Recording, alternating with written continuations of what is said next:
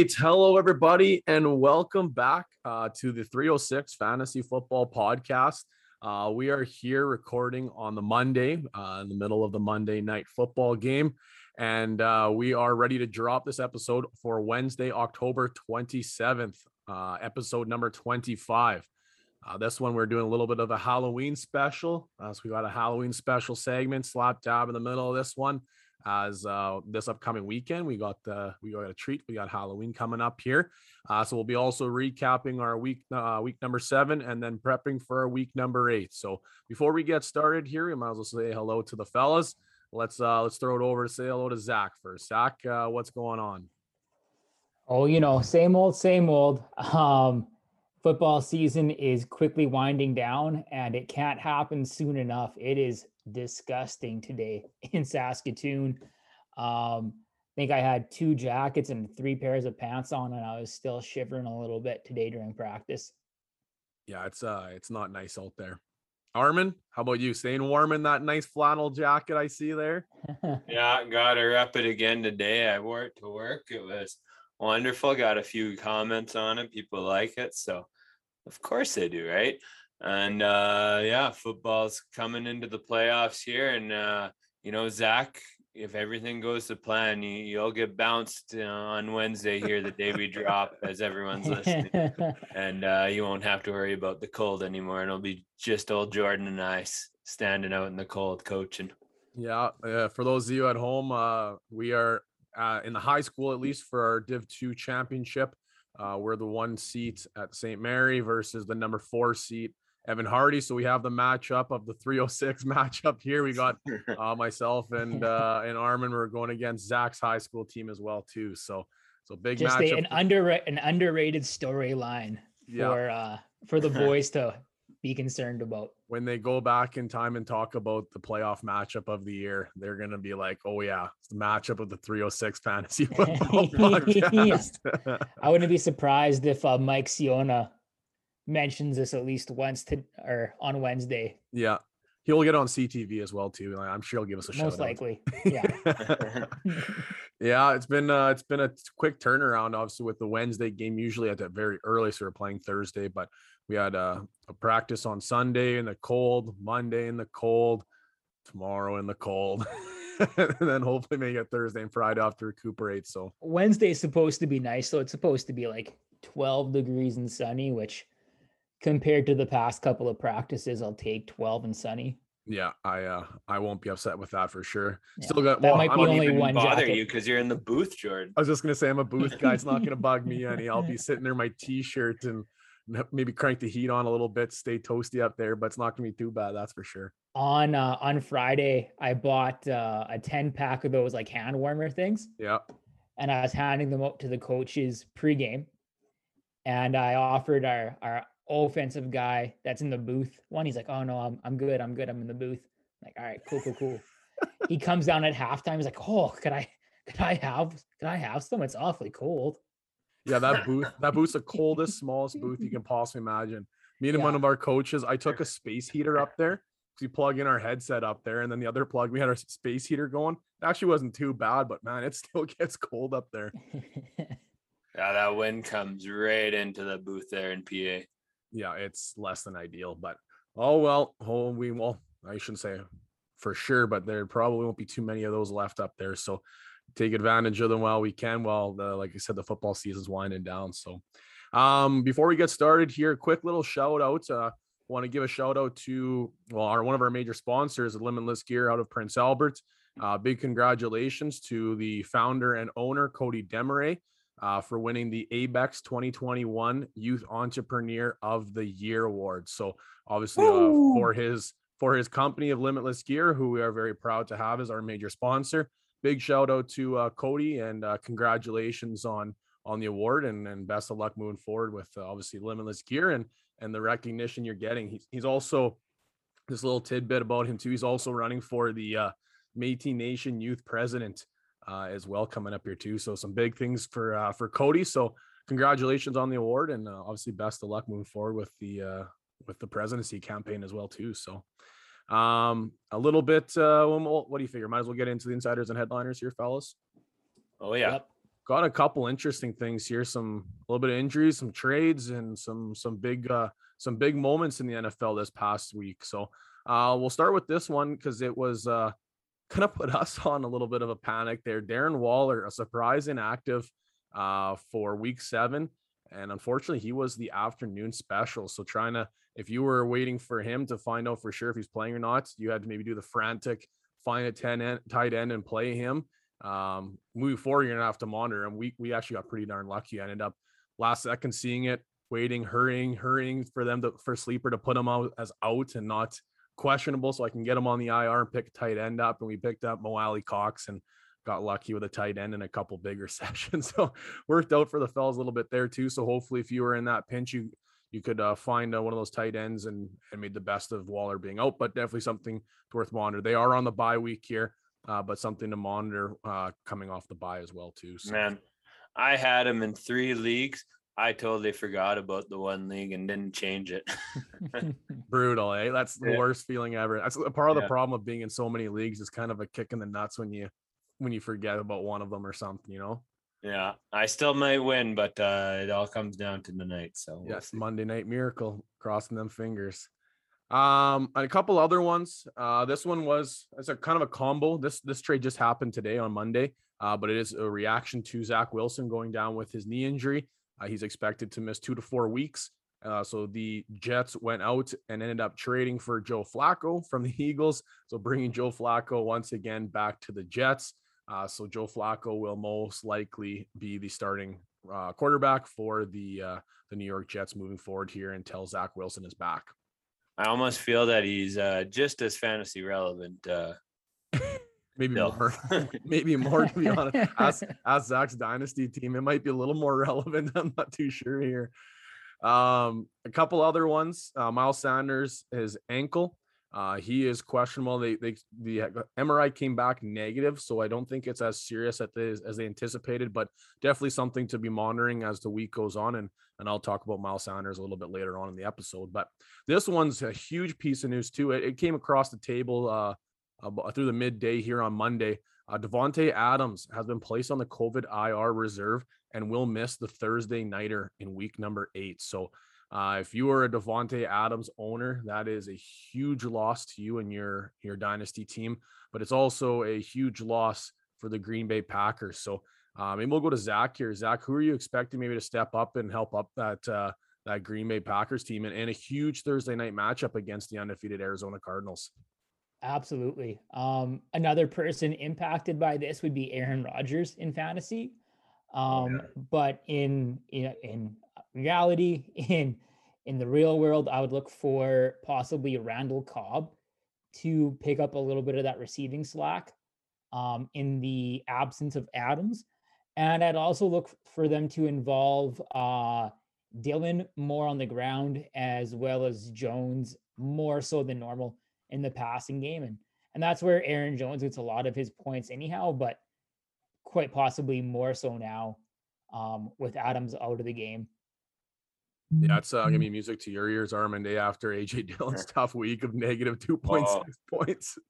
And in the apocalypse, I had to start him. Oh, that was rough. He was one of those names that guys wanted to start because, like you said, in that terrible bye week, he was a name that's like, all right, he's a questionable flex to begin with, and then found his way in the doghouse pretty quick. Yeah, and it was looking like they were trusting him more and more every week, and now after last week, he's going to be starting from the ground up again like he did at the beginning of the season. So be interesting to see what happens with AJ Dillon, but that's, I think, his first fumble of his career. So, it's bound to happen once you start getting more and more carries. So hopefully he can bounce back, and the Packers aren't the type of team to put a young guy into the doghouse that quickly. Yeah, I think that game, you can expect the unexpected because the Packers always find a way in those primetime games.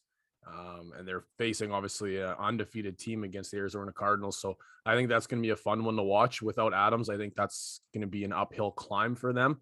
But the Packers, you can always expect the unexpected. They'll have a couple tricks in their bag they'll be willing to pull out there, I think, for the Thursday night. So A couple of guys coming off the IR. Well, I guess Nick Chubb was never on the IR, but the reports are expected that he will be returning this upcoming week here for the Cleveland Browns, which is excellent news for Armin. He owns Nick Chubb quite a bit, and he was my guy this season. But that's obviously awesome news for Cleveland. Dearness Johnson, I still think, even though coming off a huge week, I still think he has some value, but obviously a lot of that will be capped with Nick Chubb returning. But I don't know if Nick Chubb will be coming back to full snaps, but definitely something I'll be paying attention to this upcoming week, how much his utilization he gets in his first week back off his injury. But another guy coming off the IR, Michael Gallup, he has been activated off the IR, wide receiver for the Dallas Cowboys. So he is now in his practice window. They have 21 days to officially activate him to the active roster. So he can be activated from that practice window anytime now in the next, I suppose, under 3 weeks. So something to monitor there. Another weapon coming back for Dallas. This one's an interesting one, and maybe we'll kind of go around the horn and see what everybody thinks. The Deshaun Watson trade rumors. They're starting to come up. The trade deadline of November 2nd. Is it November 2nd, right? November 2nd, November 5th? Second. Second. It's Tuesday, I think. Usually. Yeah. So the deadline is coming around the corner here pretty quick. So the rumors are starting to fly around. I guess we'll say, do you think he is going to be traded? And if he is traded, where do you think he's going to end up going? And this is all hypothetical that if he is traded, he's going to play. I don't know if he's traded. I don't know what's going to happen with the commissioner exemption list, but let's go around the horn. Let's start with Armin. Armin, do you think he's going to be traded? And if so, where do you think he's going to end up? Honestly, I don't think he's going to get traded this year. If I was a GM and I was trying to make a push for this year, I wouldn't be trying to get him. I'd be maybe considering him for next year if after the season, one of my QBs that I was trying to buy into and we're done with him and want to move on, then I would look into Watson. But at this point in the season, I want to touch him myself. So I'm going to go with, I don't think there won't be much suitors for him. For sure. Sorry, Zach, your thoughts?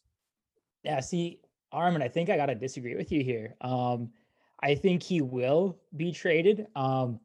Over the past week, I suppose there's been a lot of reports coming from Texans insiders about possible destinations, including Miami, Carolina, Denver, Philly, and then going back to the off season, or going back to the start of the season, there's been reports of offers in excess of 3 first-round picks from the Dolphins. Or possibly from the Eagles, pardon me. So I think where there's smoke, there's fire. Lots of teams seem to be interested in Watson. I do agree with you, though, Armand. It's a huge gamble.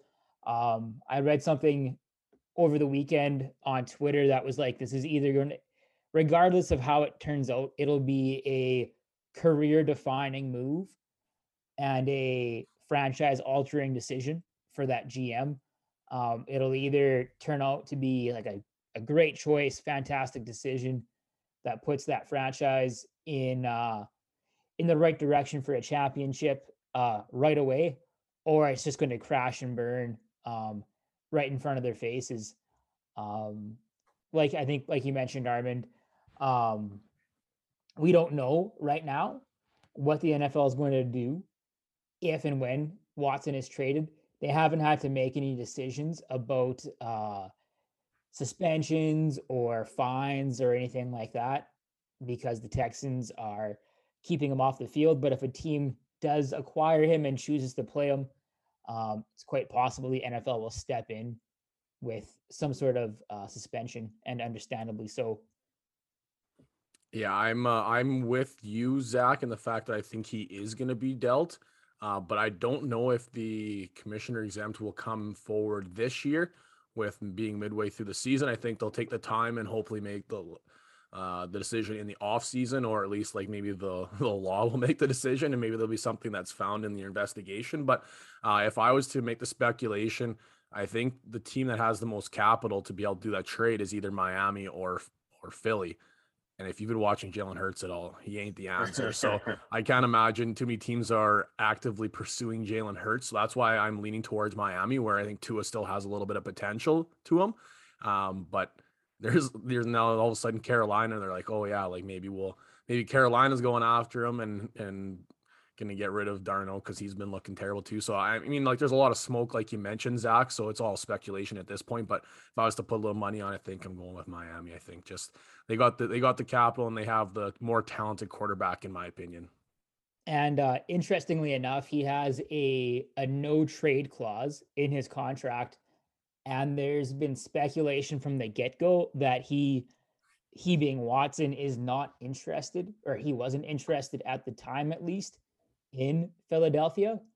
I've read some reports, more speculation than anything, that says he likes Miami. He wants to end up in Miami.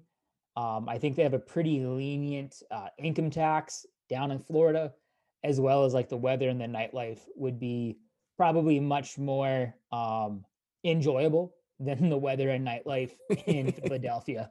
I'm just gonna speculate and say you're probably right on that one. I don't know about the income tax laws in Pennsylvania, but I do know about the weather and the nightlife being considerably better in Florida. Yeah, do you want to live by the beach or do you want to be in the snow? You tell me.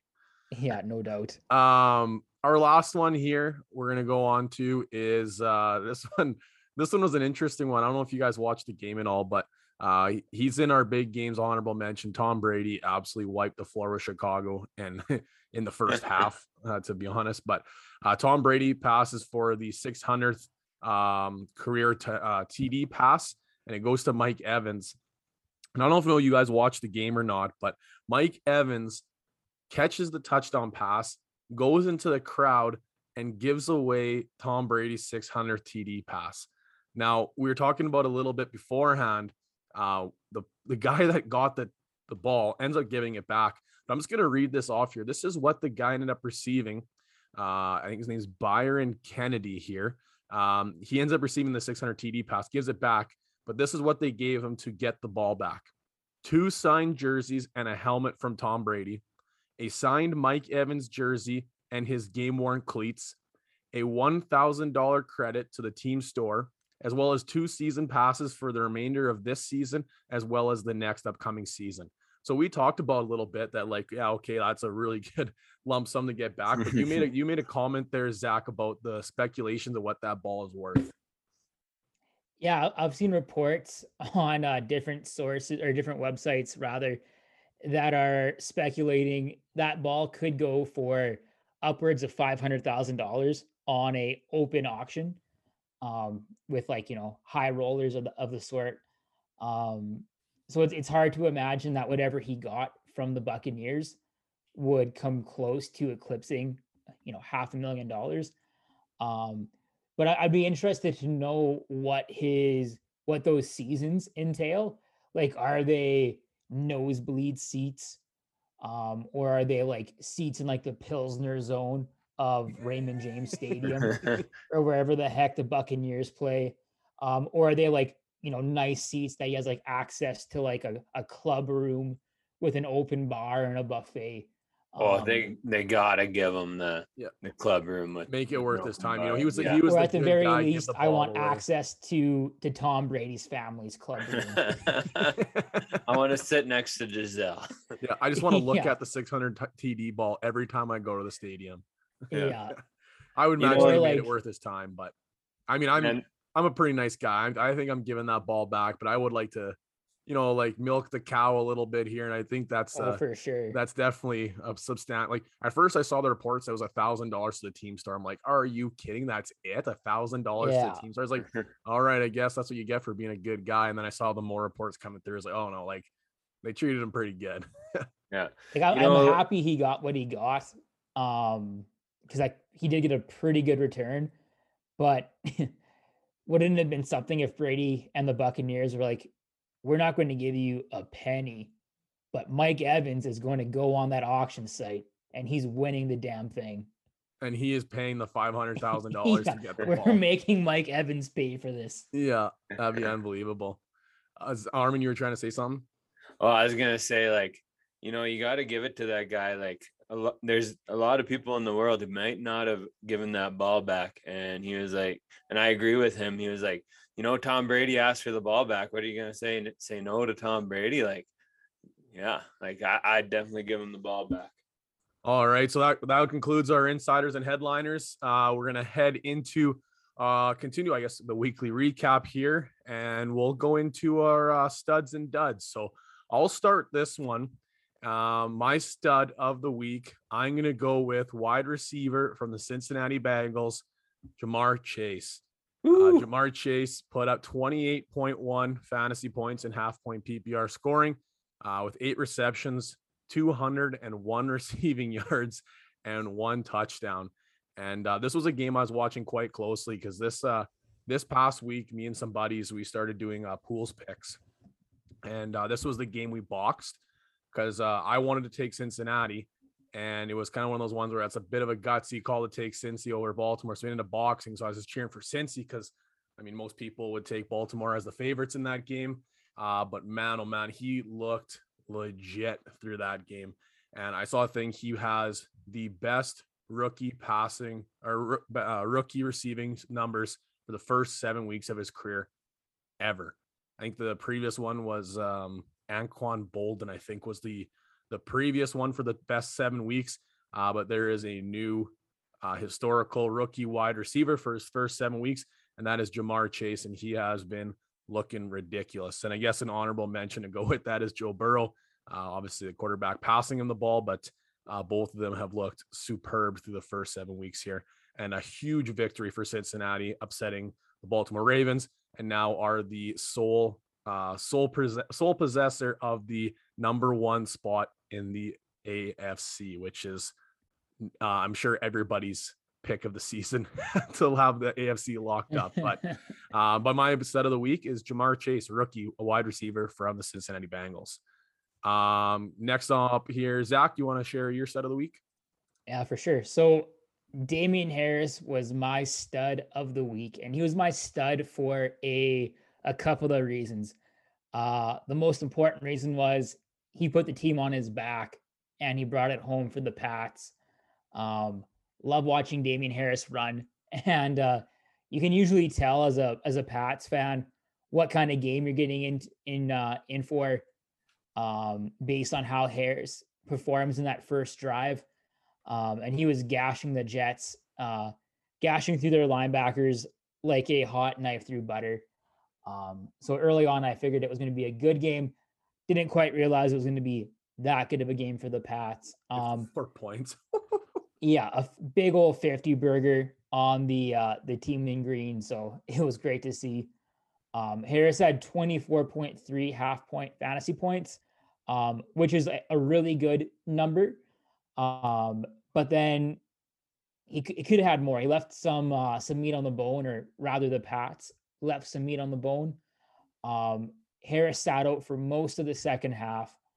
And while he was on the bench, little 5'6" JJ Taylor scored 2 short yardage rushing touchdowns for them.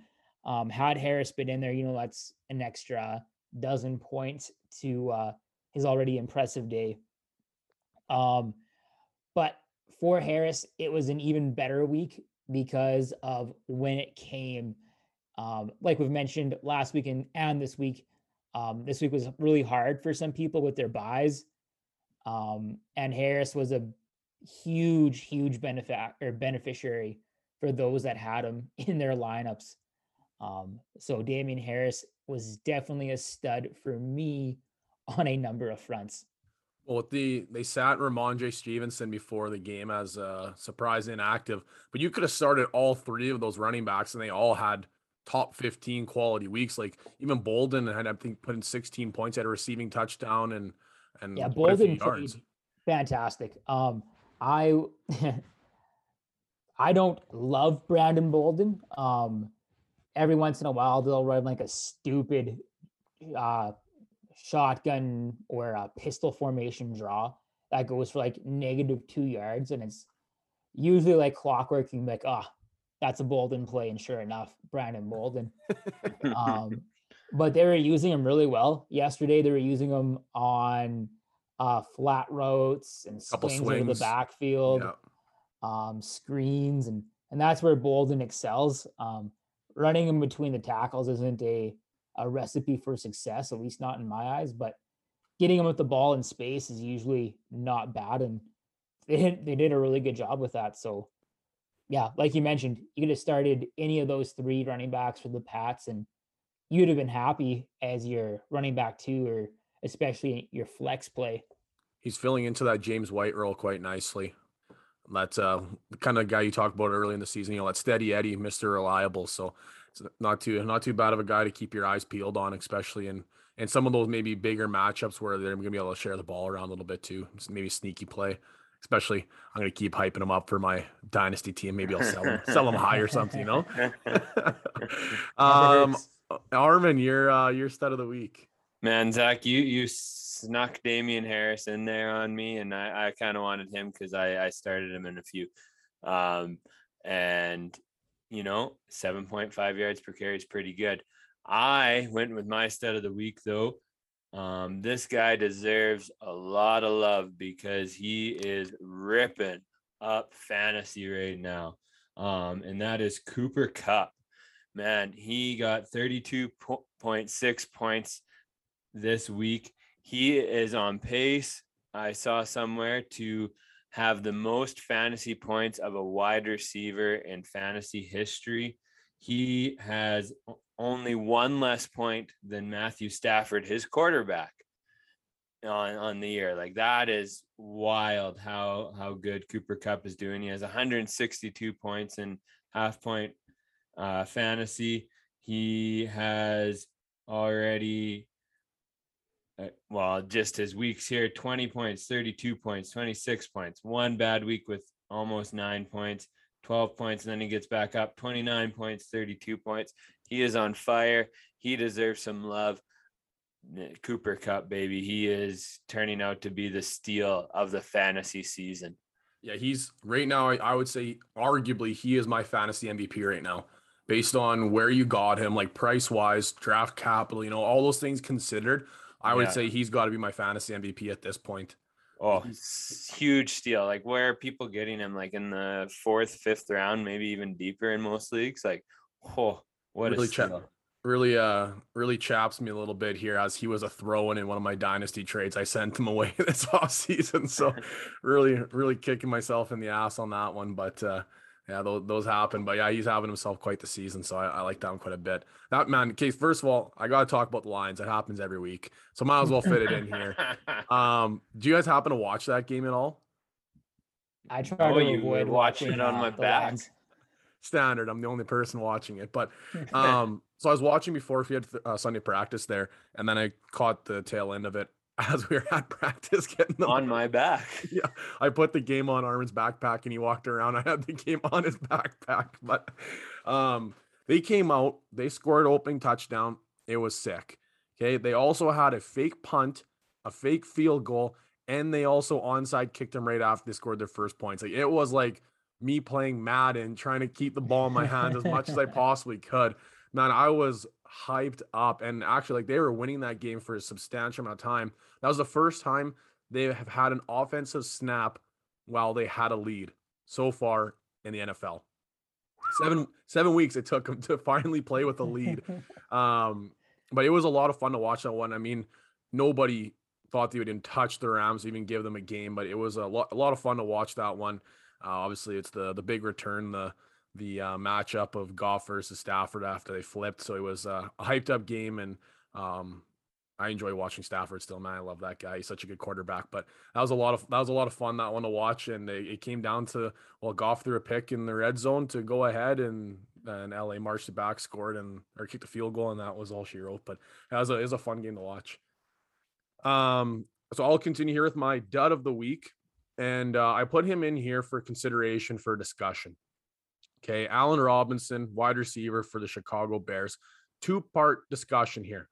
Okay, if you are in fantasy right now, obviously not dynasty, if you're in a redraft league, are you dropping Allen Robinson? And the second question, I suppose, is, with the trade deadline lingering, do you think he is a player that could be dealt at the deadline because he is a franchise tag player and he will become a free agent? Chicago season's over. They're not making a push. They're not making the playoffs. do you think he ends up being a guy that could possibly be dealt as well too? So two-parter. Maybe Armin, you talk about the trade, and Zach, you talk about maybe are you going to drop him in redraft? Oh man, you putting me on the spot here with this A-Rob here. You can flip it if you want. I don't care. Just yeah, sure. Do you want to flip it there, Armin? We can flip it. You start, Zach. I can still talk about trade, but you start, Zach.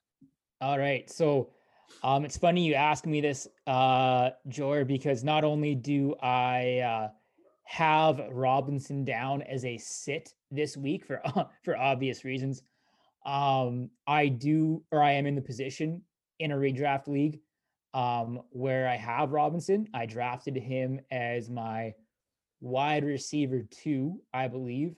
Woof. Yeah. And he's always standard a good wide receiver 2. That's always a steal if you can get him as your 2. But yeah. And my thought process was not going to be a very good team, and probably playing from behind a little bit. And Darnell Mooney was kind of like a sexy, trendy name in the offseason, but really there's nobody proven behind him. So I was thinking Robinson to the moon, like whatever the record for targets in a season was, multiply that by 2, and that's Allen Robinson. So I had unrealistic expectations for Robinson, and he's kind of been stinging me in the butt ever since. So I'm not going to drop him, but I'm definitely not going to sit him right away. I might wait and see until after the trade deadline. I just have to get through one more week to see where he ends up. But yeah, like if he stays in Chicago after the deadline, then by all means, I would be fine with cutting bait. I wouldn't be surprised if I end up cutting bait myself. But for example, if the Chiefs swing a deal and they pick up Robinson, then I would be slamming my head against the desk here, asking myself, what the heck was I thinking? Yeah, I think that's a pretty good piece of advice. He's also a name too that you can consider. Like, he carries a big name value. Like if you talk about a player, he's got 3 points, 3 points, 6 points, 10 points, 3 points, 3 points. Nobody wants to trade for that person, but because he has such a substantial name value, he's also a guy that you can maybe package in a deal where it's like, all right, here's our main priority, but then I'll throw in Allen Robinson on top of that. He might be able to get it done. Then you're not sitting there with do I need to start? Do I need to sit him? Is he going to burn me again? It's a good matchup. Doesn't matter. Like, put in perspective, a buddy texted me this weekend and he goes, hey, I need some start-sit advice. Who are you starting, Brandon Ayuk or Allen Robinson? And I'm like, okay, the answer was neither. So I said, you know what? Like, it depends what you need. Boom or bust, right? Allen Robinson's not going to goose you, but Ayuk could. But Ayuk could also put up a huge week potentially, and obviously watching the weather and that wasn't the case either. But I said, if you need a couple points, I would just probably go with Robinson. He's I only need a handful of points. I just can't get basically goosed or whatever. I said, then I'll start Robinson. 3.6. And then I think Ayuk had 1.3. So there wasn't a right answer, I don't think, in that one. But yeah, it's definitely not what drafters anticipated. But Armin, do you think he gets traded? It's not out of the realm of possibility. I would think more likely than Deshaun Watson, to be honest. He's a guy you can play this year, and you can make a push at the trade deadline here and resign. Yeah, and resign too, right? And he's 28 years old. So as a receiver, he's getting older, but there's still a decent chunk of years left that you could actually get out of this guy, especially if you're still developing, right? You could still get some good quality years when you start to hit that championship window. Just kind of looking at some teams that I think could definitely benefit from having him in their locker room here is New Orleans. They've been hit pretty hard at the receiver position this year, and who knows what's happening with Michael Thomas, and they don't really have anyone, but they still want to compete right now, right? They're still looking to compete. You look at Green Bay has always been wanting another guy. Well, maybe not management, but the fans for sure, right? So does Green Bay cave under the pressure here and bring in another guy to help Rodgers out and maybe make that push for them to make a push at the Super Bowl again with Rodgers and his potentially last year in Green Bay, right? Like A-Rob might be a good spot right there, right? Who else here was I looking at? I was looking at New England needs something better than Myers. I'm sorry to say it, Zach, but he hasn't On done pace for 100 receptions. I guess so, but 0 touchdowns still though. yeah, But he hasn't he'll been a have 3 game breaker passing yet. touchdowns. He'll have 3 Yeah. passing touchdowns. He's been a reliable guy, but he's not a game breaker, right? So that could be another guy that can open it up. The last one I was looking at potentially is Indianapolis, right? T.Y. Hilton's been banged up all season long. They got Pittman emerging there. A-Rob and Pittman together might be a pretty dynamic duo in Indianapolis. Yeah, Michael Pittman start of the week. Yeah. So and I did kind of think Baltimore, they're throwing the ball a lot more this year, actually. If you look at how much they're actually handing the ball off, Lamar Jackson, not a huge surprise, but he leads the team in carries there, and but he's been throwing a lot more this year, and so maybe they want another receiver, but that one is just a little like maybe. Well, watching the Saints game, I think that's probably my ideal landing spot because man, oh man, they can't catch the down ball. It's just been drops. But yeah, that'd be my number one spot, I think. One thing, fellas. Yeah. So while we were talking about this, I just pulled up his contract, and he's on a 1-year, $17.8 million guaranteed contract. So whatever team gets him is going to have, or is going to need to have, a hell of a lot of cap space to absorb that type of hit.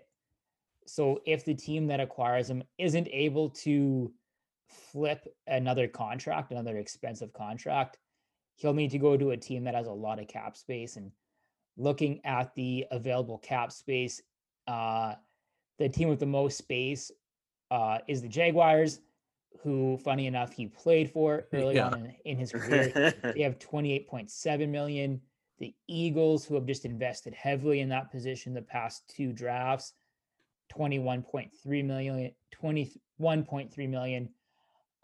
Then the Broncos, who have Sutton and Judy coming back from an injury, $14.7 million. Seahawks at 12.3, Panthers 11.3, Chargers 10.9. It's like the teams that can afford him aren't necessarily teams that are in a position to win with him or in a position of need for him. Exactly. So maybe a team, let's see here. We said the Packers, they have 5.2 million. They'd have to find a way to move a very expensive contract, even with the prorated remainder of the contract, or restructure. Yeah, absolutely. I think that's a big ask for a team to do mid-season. It's funny that we bring this up. I heard a thing on another podcast in the off season talking about Allen Robinson and how just unlucky his career has been. He was drafted into the NFL by the Jacksonville Jaguars, which that's unlucky enough, going to the Jacksonville Jaguars and playing with Blake Bortles. And then when his contract came up, he had 2 offers, according to the podcast. And the one offer was from the Bears, and it was for a lot of money. And then the other one was to the Packers for less money. And my understanding, it wasn't like a drastic difference. It wasn't like 1 million versus like 12 million a year. But it was a noticeable difference, and he chased the money, which I would advise anybody to do. Go after the money. But he went from playing alongside with Rodgers and Adams to playing alongside Andy Dalton and Jimmy Graham biscuits. Yeah, like it's like he made a bad decision NFL stat wise, or like Super Bowl legacy wise, but you made a good decision bankroll wise. Financially. Yeah, absolutely. Definitely interested to see. Like, 'cause we'll be hosting this episode next week with some definitive answers, right? So kind of one of those ones we'll just kind of wait and see. But definitely worth speculating over, because that's, like you said, it's a big name, and there's a lot of people that don't know what to do with him at this point. So I think kind of going into what Zach had said, just hold on to him for one more week, and then worst case, you drop him or you can flip him, right? You can add him in a deal and try and get rid of him. Then you have to make those decisions anymore. But the longest dud we've had of the podcast there. We'll go on no to kidding. we'll go on to Zach's dud here. Zach's dud of the week. So Sam Darnold was my dud of the week. Sam Darnold was 16 for 25 for 111 yards for a 4.4 average, and he had one interception and no touchdowns. And to make matters worse, he had no rushing attempts. During Darnold's good weeks at the start of the year, the weeks where people were saying, holy Jesus, it's the Adam Gase effect all over again. Getting a talented player out of New York away from Adam Gase, and his career just revives. Darnold was having not substantial, but he was having significant rushing success. So now he's struggling as a passer, and he isn't supporting his stats with any rushing production. So, adding in a less than stellar passing stat line with no rushing yards is leading to Darnold having only 2.4 points on the week. And it wasn't until this week that I really heard significant reports of the Panthers looking at looking at Watson to replace Darnold. Mm-hmm. And what does Darnold do to protect and defend his job? He goes out and puts up just over 100 yards passing. Like, that's not all his fault. Like, that falls on the coordinator, his teammates as well. But your job's on the line, my man, and you put up 111 yards with an interception. You're not doing yourself any favors against a less than stellar New York Giant defense. We talking about Darnold and the Giants. This is weird. I was talking about the pools.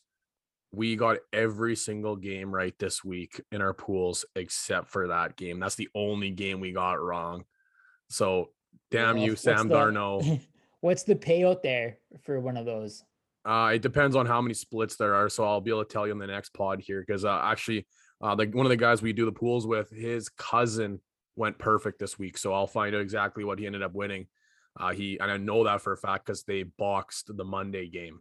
So perfect through Sunday, and you box the Monday, you're guaranteed a W. So I'll be able to report that on the next one. But I can't, I know like some of them can be up to like several $100,000s of dollars, depending on if there's a splits or not. Like it can be a substantial amount of money. I think the last one was a split of, what did I say? It was a split of 13 people for like 8,000, or I don't know. I can't remember what it was. It depends on how many people pay in that week. And then if you split, there's a lot of things going into it, but it can be a lot of money. So for us to lose only on the Giants beating damn Darnold, not what you want. So, no, not at all. Damn you, Darnold. Armin, your stud of the week. Your dud of the week, Armin. All right, I went with Justin Fields this week. He had 5 turnovers, 184 passing yards. He only put up 4.16 points in fantasy. Just not what we were expecting. Not that we were expecting Fields to go out and put up Lamar Jackson numbers right off the hop here in his career, but we were definitely expecting him to be doing a little bit more than what he has been. It's just been kind of a letdown watching him play. I expected him to use his legs really well and to just be flying around out there, and he looks kind of slow, to be honest. Yeah, he hasn't looked very good. Yeah. You drafted him in high hopes, didn't you there, Zach, in redrafts? Yeah, so I picked him up in a league that Jor and I are in together, and he's been sitting on my bench all year. It's a 2 QB, it's a super flex league, and He's my QB3, and he's been sitting on my bench all year. And my other quarterbacks are Derek Carr and Kirk Cousins. And the waiver wire last week came through, and I thought, yeah, there's some other quarterbacks that I could pick up. I was eyeing up Mac Jones, actually, knowing that he's going against the Jets and knowing that there's a pretty good chance the Pats might beat the brakes off the Jets. But I told myself, you've been holding on to Fields for 6 weeks, 7 weeks now. This is what you've been waiting for. You've been waiting for the chance to play him. So I put him into my super flex spot. And he put up, I have the app open right now, and he put up 1.16 points.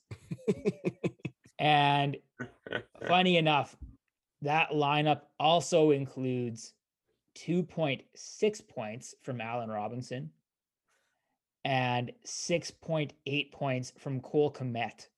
Clearly, I was huffing glue yesterday morning, and I started 3 Chicago Bears in one lineup. Yeah, I still have a 42% chance to win. I'm currently up 2. I was just gonna say, I was looking at it. You have a chance here. Yeah, I'm currently up 2. Marquez Callaway just can't catch a ball for more than 20 yards, and I win, which I don't hate those odds right now. But thank the good Lord I had Chase as my wide receiver, as another one of my wide receivers, because that 30 points really buoyed me to have at least a chance. I was looking at that league right now. I'm currently, like, in this week, I'm the 3rd lowest point getter, maybe gonna finish the 4th, but probably the 3rd, and I'm gonna win this matchup. That's fantasy football. That's the apocalypse. Gross. There's some teams that scored 200 points in this league, 179, 193, and I'm at 107 currently. Like, so gross that I'm gonna win this. Well, I already won. It's just a matter of, like, how badly am I gonna finish in the standings and points. But what a week.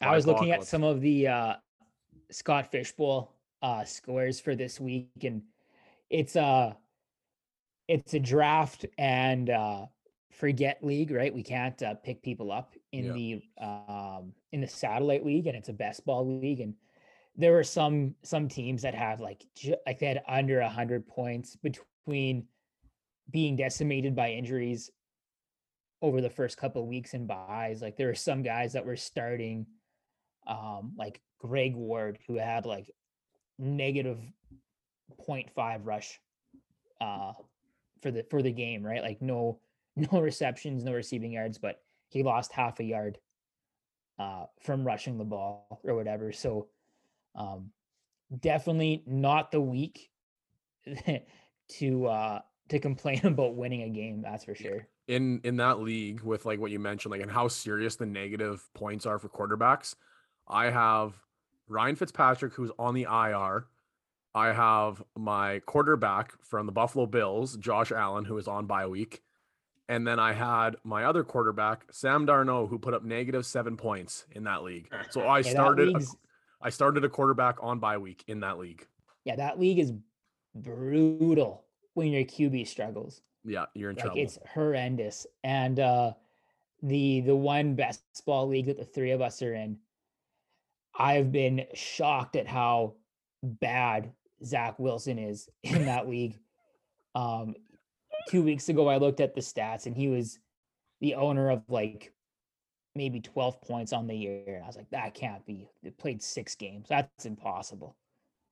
But when you looked at it, he had like 2 or 3 negative scores for weeks. I'm like, oh, that's how that happened. -4 for a pick, and then like for like penalties and stuff. Like, it's aggressive. You need good cues in that league. Same as a Scott Fish league too. But yeah, man, oh man, I was tied for first place in Scott Fish for quite some time. Right now, going into this week, I was behind by 1.5 points. This week, bye weeks did be dirty. I'm gonna be behind by quite a few points, I think. But oh man, okay, that was a long recap here, but that was a lot of information we threw at you guys. So a couple big games here, honorable mention to throw at you quick. Tom Brady Mike Evans, AJ Brown, Zach Ertz on the new team. Definitely something to monitor. Might be a waiver wire sweetheart. Dearness Johnson, DeAndre Swift, Elijah Mitchell, Jonathan Taylor, Terry McLaurin, Khalil Herbert getting done on the ground against Tampa Bay. Very surprising rookie. The one Chicago Bear. Yeah, the one guy who actually wanted to start that Zach missed the memo on. CJ Uzama, Kyle Pitts, rounding out some big guys there. Some not so great games. Robbie Anderson. You could probably drop him at this point. Patrick Mahomes had a really tough go. And was worse his game or his family live tweeting the game, but they're both not great. Aaron Jones had a little bit of a down week. Antonio Gibson, Darrell Henderson, Mike Davis, Darnell Mooney, wrapping out a couple guys that had a bit of a tough go. Also to mention too on Sunday, how many times did you hear this, you guys? National Tight End Day, October 24th. How many times did you guys hear that watching football yesterday? The prop bet would have been set at like 400. And I would have smashed the over. Yeah. And it was said at the beginning of each game for sure. And then anytime a tight end was probably in the middle of the screen, like not even just getting the ball, just targeted or put a good block up or something.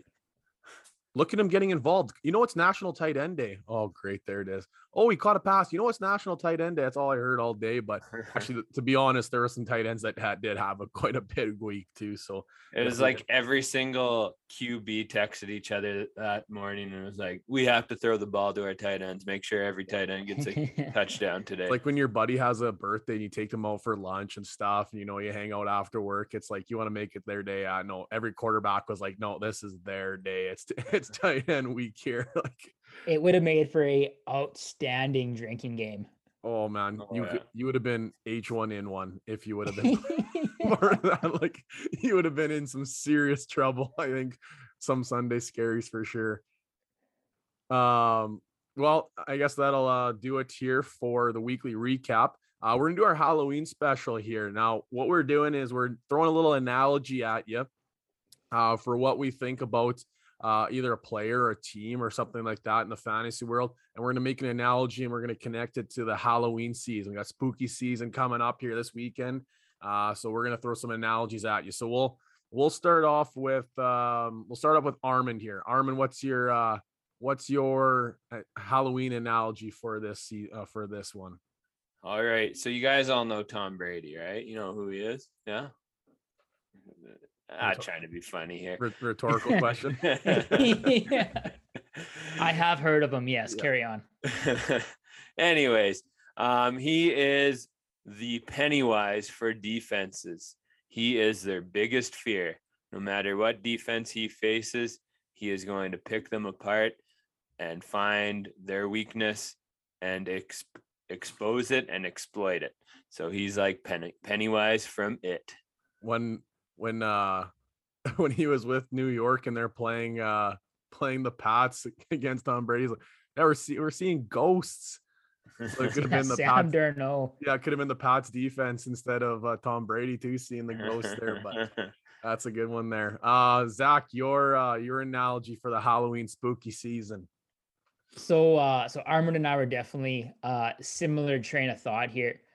I likened Derrick Henry to Jason Voorhees. I do not watch scary movies. They are scary. So agreed.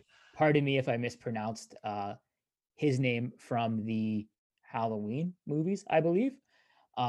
Anyways, looked it up. Jason has the highest body count of any horror villain with 157 career killings. And if you ask most defensive backs that try to tackle Derrick Henry in the open field, it is like getting stabbed by Jason, I'm sure. One of my favorite gifs is of Derrick Henry stiff arming Josh Norman to the moon. You can throw that out there for any reason. Like, hey man, I just got shut down by this girl. Send that one out. Get bodied. Stiff arm. Yeah. Or like, holy smokes, that was a hard test. I did not see that one coming. Derrick Henry stiff arm to Josh Norman. It's versatile. I got a bonus one for us today, just talking about Derrick Henry's kills here. Watching the Monday Nighter before we started, it showed a replay of DK Metcalf against Lattimore. I don't know if you guys saw it. And Metcalf was owning Lattimore every single play, just knocking him to the ground or knocking him back. And so he is like Happy Death Day, just over and over killing him. Okay, also for the Halloween, I'm pretty sure that's Michael Myers. Isn't that who it is? It could be. I'm trying to remember Like I what. said, No, I'm not a Mike Myers Halloween is Friday person. the 13th. Oh, okay, so maybe we are right here. Yeah, I don't watch horror movies, but I know the trivia at least, I guess. There you go. I went to like I think it was like the second or the third Paranormal Activity. There was a girl that I was trying to impress, and so we go to the movie with a couple friends, and she's all into it or whatever. And I'm sitting there with my baseball cap over my eyes like this the entire movie. I couldn't tell you a damn thing about that Paranormal Activity movie. See, those ones don't bug me too much. I don't mind the paranormal ones. I don't like the ones where it's like this could happen in my backyard at any moment, where it's like somebody throws a mask on and just cuts your head off. It's like, yeah, that could happen. Like that could happen this evening, and it wouldn't be surprising. My couch floating in my living room, yeah, that's probably not gonna happen, you know. Some of those jump scares though. Oh yeah. Send me for a loop. Yeah, popcorn's on Holy the back seat behind smokes. you. Just dumped your Yeah. Pepsi on the lady in front of you. It's been a tough night. Yeah, no kidding. I'll get mine going here, and I went a different direction, the fellas, but my Halloween special analogy is the Kansas City Chiefs are like trick-or-treating in a rich community. It takes you a lot to get there. You got to beg your parents to drive you to the rich community to go knock on the doors and hope to get some really good candy. And if your parents don't drive you, you got to walk there. And I saw a meme. It was like, I couldn't just be Spider-Man for Halloween. I always have to be Spider-Man in a jacket when I'm Halloweening in Saskatchewan. So I'm sure we can all relate to that. It's a cold walk. You got to get there. So there's a lot of investment to getting to this rich community. And lots of times you knock on the door and they give you one measly piece of candy. So what it costs you to get there isn't necessarily worth the payout. And right now, the Kansas City Chiefs having high draft capital, Tyreek Hill, Travis Kelce, Patrick Mahomes, Clyde Edwards-Helaire, all very high draft capital players. None of them are really putting out the financial burden that your draft capital put out. Tyreek Hill, okay, he's had some big weeks, but they are right now, teams are really keying on them. They're taking away the big plays, and the offense is starting to crumble a little bit. You know what? If you want to get payout for your bang for your buck, go to farms. Go get dropped off at a farm, knock on the door. They're dumping the whole pail in there because they're turning the lights off and they're done. Probably because all the horror movies happen on farms and they don't want to mess around with the lights on. But if you want bang for your buck, that's where you're going. You're going into the 5th, 6th round. You're finding yourself some Cooper Kupp. You're finding yourself some, I don't know, maybe Cordell Patterson off the waiver wire. Off the waiver wire. You know, you're finding some value there. Not that rich person trick-or-treating where you're getting one measly piece of candy, or you go to the dentist house and they give you toothbrushes or something stupid, you know. And my parents gave the full chocolate bar, a can of pop, and you know, you could probably go there twice and they'd be like, oh, hey, welcome back. Yeah. New costume though, like off of How I Met Your Mother when Barney's trying to get that number from the girl and he keeps coming back in different costumes. Oh man. You know, Jordan, though, I think you might have had that one more well thought out than Zach and I. So did you have this all planned out what you're gonna say, and then you're like, I'll suggest it to the guys? No, I had a couple ones lined up where I was gonna say like this player is like this, you know, and one of the ones I was considering was that that's either the Cleveland Browns. I was thinking about it, or I was also thinking the Seattle Seahawks are like the mummy costume. You need a lot of bandages because they're always injured. You know? But that was one I was kind of thinking about, but I went a different direction. So that'll do it for our Halloween special, a little segment there to spice up this episode. But talking about spicing things up, spice up your wardrobe, finding your way down to Limitless Gear in Prince Albert, Saskatchewan. Armin's rocking the plaid as per usual. It's getting a little chilly out there, so adding a couple layers on. I was wearing my hoodie on the weekend. It was nice and chilly out there, so I needed the extra layers. But now you're going to find your way down to Limitless Gear, the proud owner and the proud winner of the 2021 ABEX Youth Entrepreneur Award. So find your way down to Limitless Gear in Prince Albert, or shop online and find yourself some Limitless Gear. That is a brand about bettering yourself and believing that possibilities are endless if you set your mind to it. So once again, big congratulations out to Cody Desmarais and Limitless Gear. We'll do our Canadian player profile here, and then we're going to be starts the week. We'll wrap this thing up. We're running a little bit long here, but delivering some pretty good content this week, I'd say. So last week we did Alaric Jackson, offensive lineman from the Los Angeles Rams. And the question was, will Matthew Stafford beat his season high of 28.5 fantasy points in the revenge game against the Detroit Lions? I post this one on our social medias on our stories. Lots of people voted in on that. 75% of people sold, the same as us, and 25% of the people had bought. And he was awfully close at 26.6, throwing for 334 yards and 3 TDs. So he was awfully close, but did not quite reach the mark. So we all sold, putting us at 5-3-2 on the season. We're keeping things tight here, so we'll see if we can maybe get a little more separation. The boys can catch up here for this one. So our week number 8 Canadian player profile is Brett Jones, offensive lineman from the Denver Broncos. So Brett Jones was born July 19th in 1991 in Weyburn, Saskatchewan. He played his football at the University of Regina. He is 6'2" and 315 pounds. While he was at the University of Regina, just wrapping up his university career, he was named the 8th best player in the CFL pre-draft rankings. That upcoming draft, he was drafted in the second round, pick 15 to the Calgary Stampeders, where he was named outstanding rookie in 2013. And he was named most outstanding lineman in 2014, as well as winning the Grey Cup with the Calgary Stampeders in 2014 against the Hamilton Ticats. In 2015, he signed his first pro career contract in the NFL with the New York Giants. Where he played with the Giants until 2018. He was traded to the Minnesota Vikings. He was with the Vikings until this past offseason, where as a free agent, he signed with the Denver Broncos, but unfortunately was hurt in the preseason and is currently on the IR. So our Canadian player profile, offensive lineman Brett Jones from the Denver Broncos, will piece together with the whole offense of the Denver Broncos.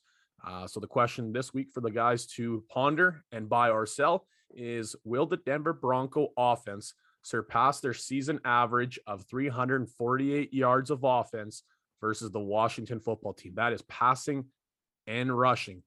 They're averaging 348 per game. Will they surpass that versus the Washington football defense? We'll start. Zach, you didn't get to maybe share too many thoughts last week. We'll start with you first here. Zach, buying or selling this one? Passing and rushing, you say, eh? Yeah, that's their average, is 348 passing and rushing. Holy smokes. Okay. I am going to take the over, so I'm going to buy it. It says here that the Washington defense is 29th in the league on average, giving up 406 yards per game. That definitely leaves some wiggle room there for the Denver Broncos to put up some yards on the Washington defense. Especially if Judy is able to return to the lineup and perform like his old self coming off the injury. So I will buy the Denver Broncos surpassing their season average. Armand? First off, I want to say, Brett Jones, you're a great man, being from Saskatchewan, guy for my heart, and playing for the Vikings. Ooh, what a guy. What a guy. Next, I'm going to do the same as Zach. I'm going to buy. A lot of people, when they hear Washington football team, they think, oh, stout defense. But this year that hasn't been the case, as Zach said.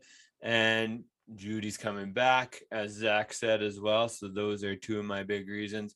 And then the thunder of their running back committee there of Gordon and Javonte Williams is a lot to handle there. Broncos, they're looking good. I think sunny days ahead for the Broncos here, and Teddy Two Gloves will do it for us here. So this is an interesting one because when I first looked at it, I wanted to buy it as well. I think that they have the potential to do that. But you're looking at a team that we talked about historically, or at least in the past couple of years here, has been a really solid defense, right? But giving up an average of 406 points per game, okay, well, maybe they're not. But some of those big games happened previously. 2 weeks ago was 499. Before that, some other ones a big 481 and 424. But looking at a really stout, solid offense like the Green Bay Packers was just held to 304 this past week, which is quite surprising as they beat them pretty handily, more or less tacking it on later in the game. But I think I'm going to sell. I'm going to sell in the fact that I think maybe this is the turnaround. This defense is starting to produce. They're starting to play a little bit better. We started to see some pressure from the D line. Chase was starting to get involved a little bit. And if you can hold the high-powered offense of the Green Bay Packers to under 350 yards, why can't you do that to the Denver Broncos? So partially doing it to be contrarian, partially because maybe the statistics are starting to bounce the right way for the Washington football team defense. So I'm going to sell, and we'll see how it goes. We'll see how it goes here this upcoming week. I got one more thing to consider with that. Not that I'm trying to sway you, because I want to catch up to you here, but think of this as well. Denver has a pretty good defense as well of their own accord, and that Washington offense isn't the greatest. So I'm anticipating the Denver offense to be on the field quite a bit, to have a lot of opportunities to get that 349 yards of offense. Well, here's hoping that I'm right and I can extend my lead on you guys a little bit. So we'll see how this one goes. Carrying on here, guys, is our weekly preview. Recap last week. Armin's full stream ahead was Jameis Winston, who's actually put himself up a not too bad week here. Fortunately, the receivers are dropping the ball quite a bit, so hurting them a little bit, but that's the way she goes. Zach's start of the week, JD McKissick had himself a not bad little week. He outsnapped Antonio Gibson, so that's something to definitely monitor. Sitting all of the Browns, which math checked out for everybody except for Dearness Johnson, I think, on that one. So we'll give you that one for the majority. Armin start of the week was Damian Harris and had himself a really good week. Instead of the week, Mike Davis. I think that point's a no-brainer. Well done there, Armin. My side of the week was DK Metcalf, who shy of his very first play, not very first play, but his very first target, he took it for 84 yards and a score. Hasn't done much with the ball since. So the math's checking out here, other than he's an elite receiver. He can break those types of things off. I think Lattimore tripped and he ended up jumping over top of him and then took it to the house. But Matt's checking out. So he's still, well, I mean, if you started him, you're happy with what you got, especially with the bye week. But the one I'm pretty happy with was my start of the week, Michael Pittman versus San Francisco. And this was a weird one. I don't know if you watched the Sunday night game at all, fellas, but like how rainy it was hard to pass. But Michael Pittman still put up a pretty good week of 18.5 points, 4 receptions, 105 yards, and 1 touchdown. But the thing that I was really happy with was how many times he was targeted deep downfield and the flags came, putting the ball up in the air and attacking through hands, getting the PI, and it helped extend drives, especially on long, deep passes. So Michael Pittman had himself a little bit of a pretty good week there. So a little bit happy with that one. Armin, your full stream ahead. All right. My full stream ahead this week is Carson Wentz, and I'll tell you why. The Tennessee defense, although they just shut down Kansas City, isn't the best defense in the league. They're one of the worst, actually. And then Wentz is starting to show his swagger back. He's available, and I think like almost 70% of leagues out there. So combined with that, and then like you just said about Michael Pittman looking legit, right? He's got a actual legit weapon. Their ground game's going, which is going to open it up for him in the air and also for his own feet, which if you listen to the announcers, they kind of reminded us that Wentz actually can run the ball fairly effectively himself. So he tricked the cameraman on that option read. Yeah. Like he's starting to find his swagger back, and I'm banking on this week he continues to do that against Tennessee. Yeah, I like it. I like it a lot, actually. I think considering starting in my dynasty league, he's starting to move the ball, but other than literally gifting the opposition with one of the worst picks I've ever seen, I think Carson Wentz is starting to bounce back and he's looking pretty good. let's go. Let's start with Zach. Your start of the week. All right, this one's maybe a bit of a cheap one. So I said I want to start Keenan Allen against the Pats.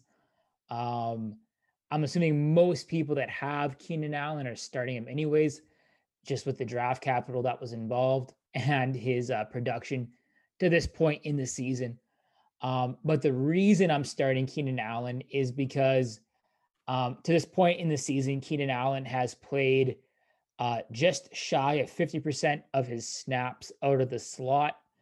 And while he is in the slot, he is getting just under 25% of the team target share from the Chargers. This week against the Pats, they are playing with the Pats they are playing without Jonathan Jones, who is one of the better slot corners in the league. He's on the IR.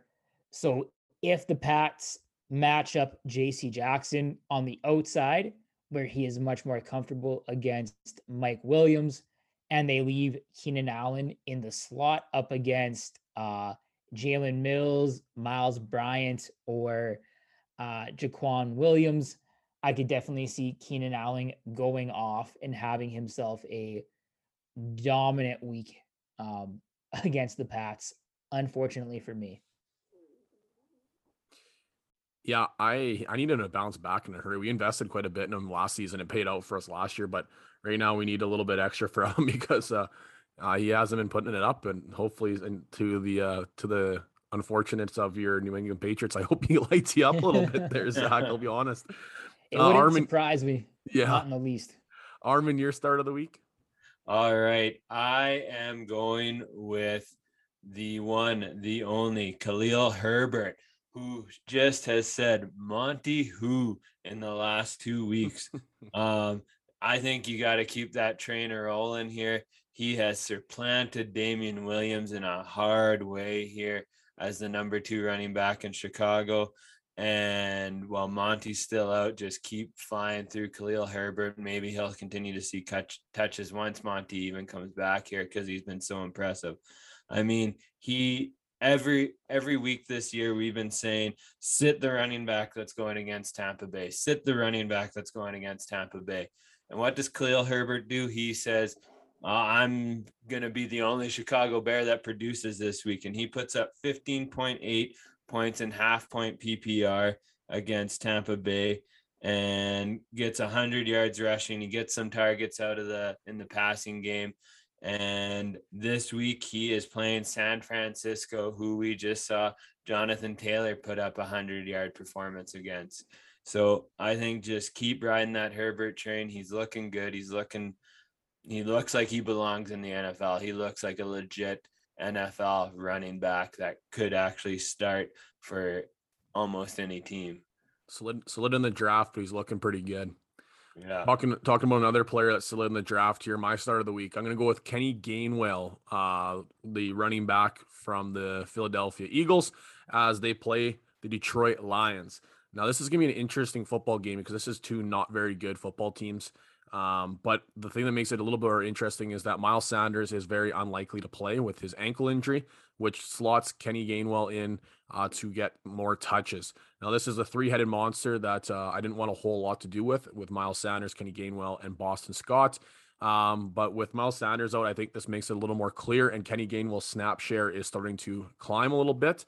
So I think he is someone that maybe you might be able to find the waiver wire, and in a pinch that you want to start, whether you be in that flex position or whatever it may be, I think you're going to be able to get a trusty little week out of running back Kenny Gainwell. Detroit has struggled against running backs, except for last week when they got passed on quite a bit, but that was Matthew Stafford and Cooper Kupp.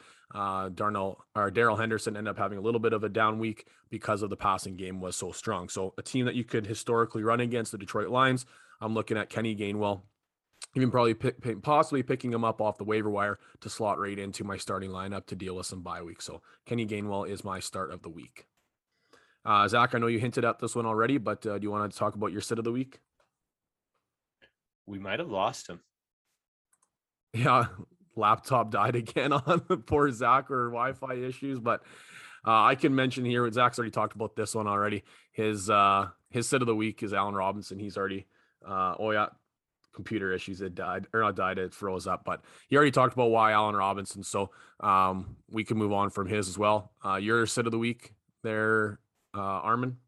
All right, my sit of the week is Alex Collins. Okay, people were starting to believe in him, and now he is starting to come down to earth. Okay, currently it is in the fourth quarter, so there's not a whole lot of time left.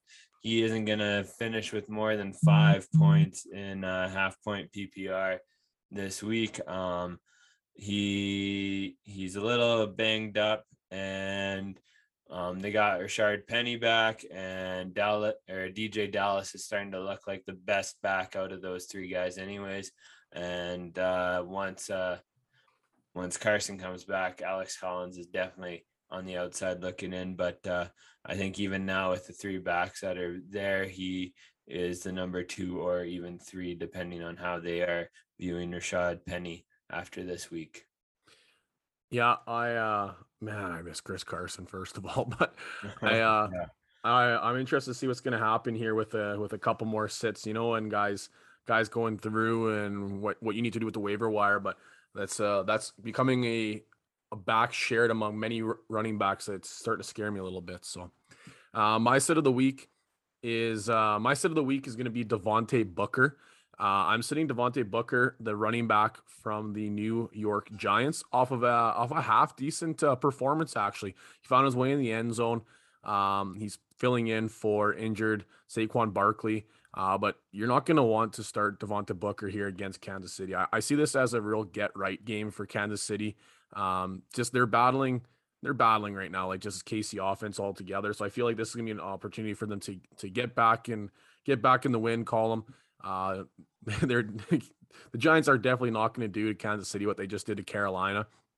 In fact, I see it going the other way. So the weight's gonna be put on Jones's shoulders to air the ball out a lot more, or at least on his legs to try and keep themselves in this game.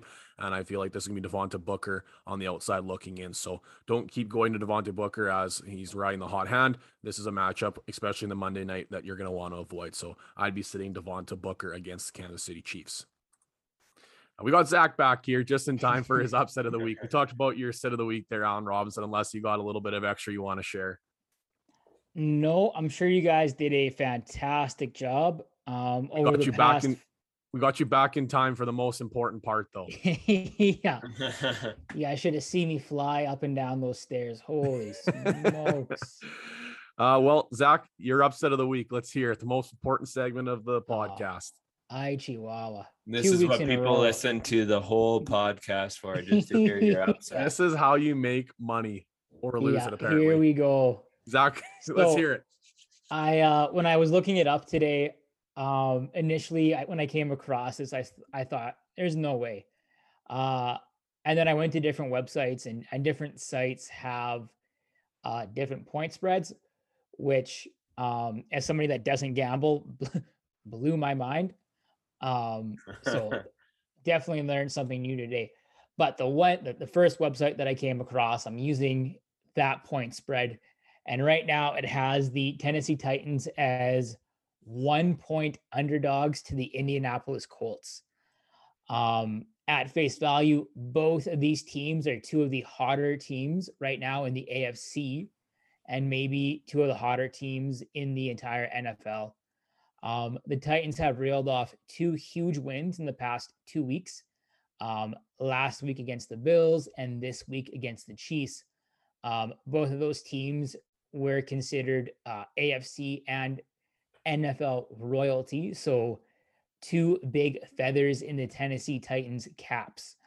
As well as the Titans also beat the Colts in week 3. So they have that history against them to this point. The past 2 wins for the Colts have been against the Texans, who are one of the worst teams in the league, and against the 49ers. And that game may or may not have taken place inside of a cyclone. So if the Titans can get production out of their top 2 wide receivers in AJ Brown and Julio Jones, look for the Titans to take advantage of a middle of the road pass defense of the Colts. Saying that though, that's a big if. It's very likely, it's just as likely that Julio Jones will put up like 100-yard receiving stat line as it is that he'll pull a hamstring walking down the stairs at the hotel for breakfast. So really hard to say what's going to happen, but I do like the Titans against the Colts. So that's my pick of the week. Yeah, that one seems like kind of like a no-brainer. You know what I mean? Like Indianapolis is looking pretty good, but Tennessee is legit. Like they're legit. So I was actually surprised when you picked that, doing our pools pick. I think that might be one that's worth a box, but I think I'm leaning towards Tennessee regardless. Like they look legit. You can't, then, like you said, you got to take that other game. You got to throw it in the garbage. Like that's a monsoon. That's not a football game. Yeah, exactly. And then there was another game that caught my eye. Homerism, obviously, the Pats against the Chargers. It has the Pats as 6-point underdogs. But if I understand point spreads correctly, as long as the Pats don't lose by more than 6, you'd still win Can't cover the bet. Can't cover the spread. Right. So I wouldn't be shocked if the Pats lose, but I would be surprised if they lost by more than 6, especially how they've performed in the past against the NFL elite, games against the Buccaneers and against the Cowboys, where it was, a last-second field goal and a trip to overtime. So I like the chances that the Pats at least hang around and keep it closer than 6. Well, and their offense is clicking right now too. Hunter Henry's been looking good.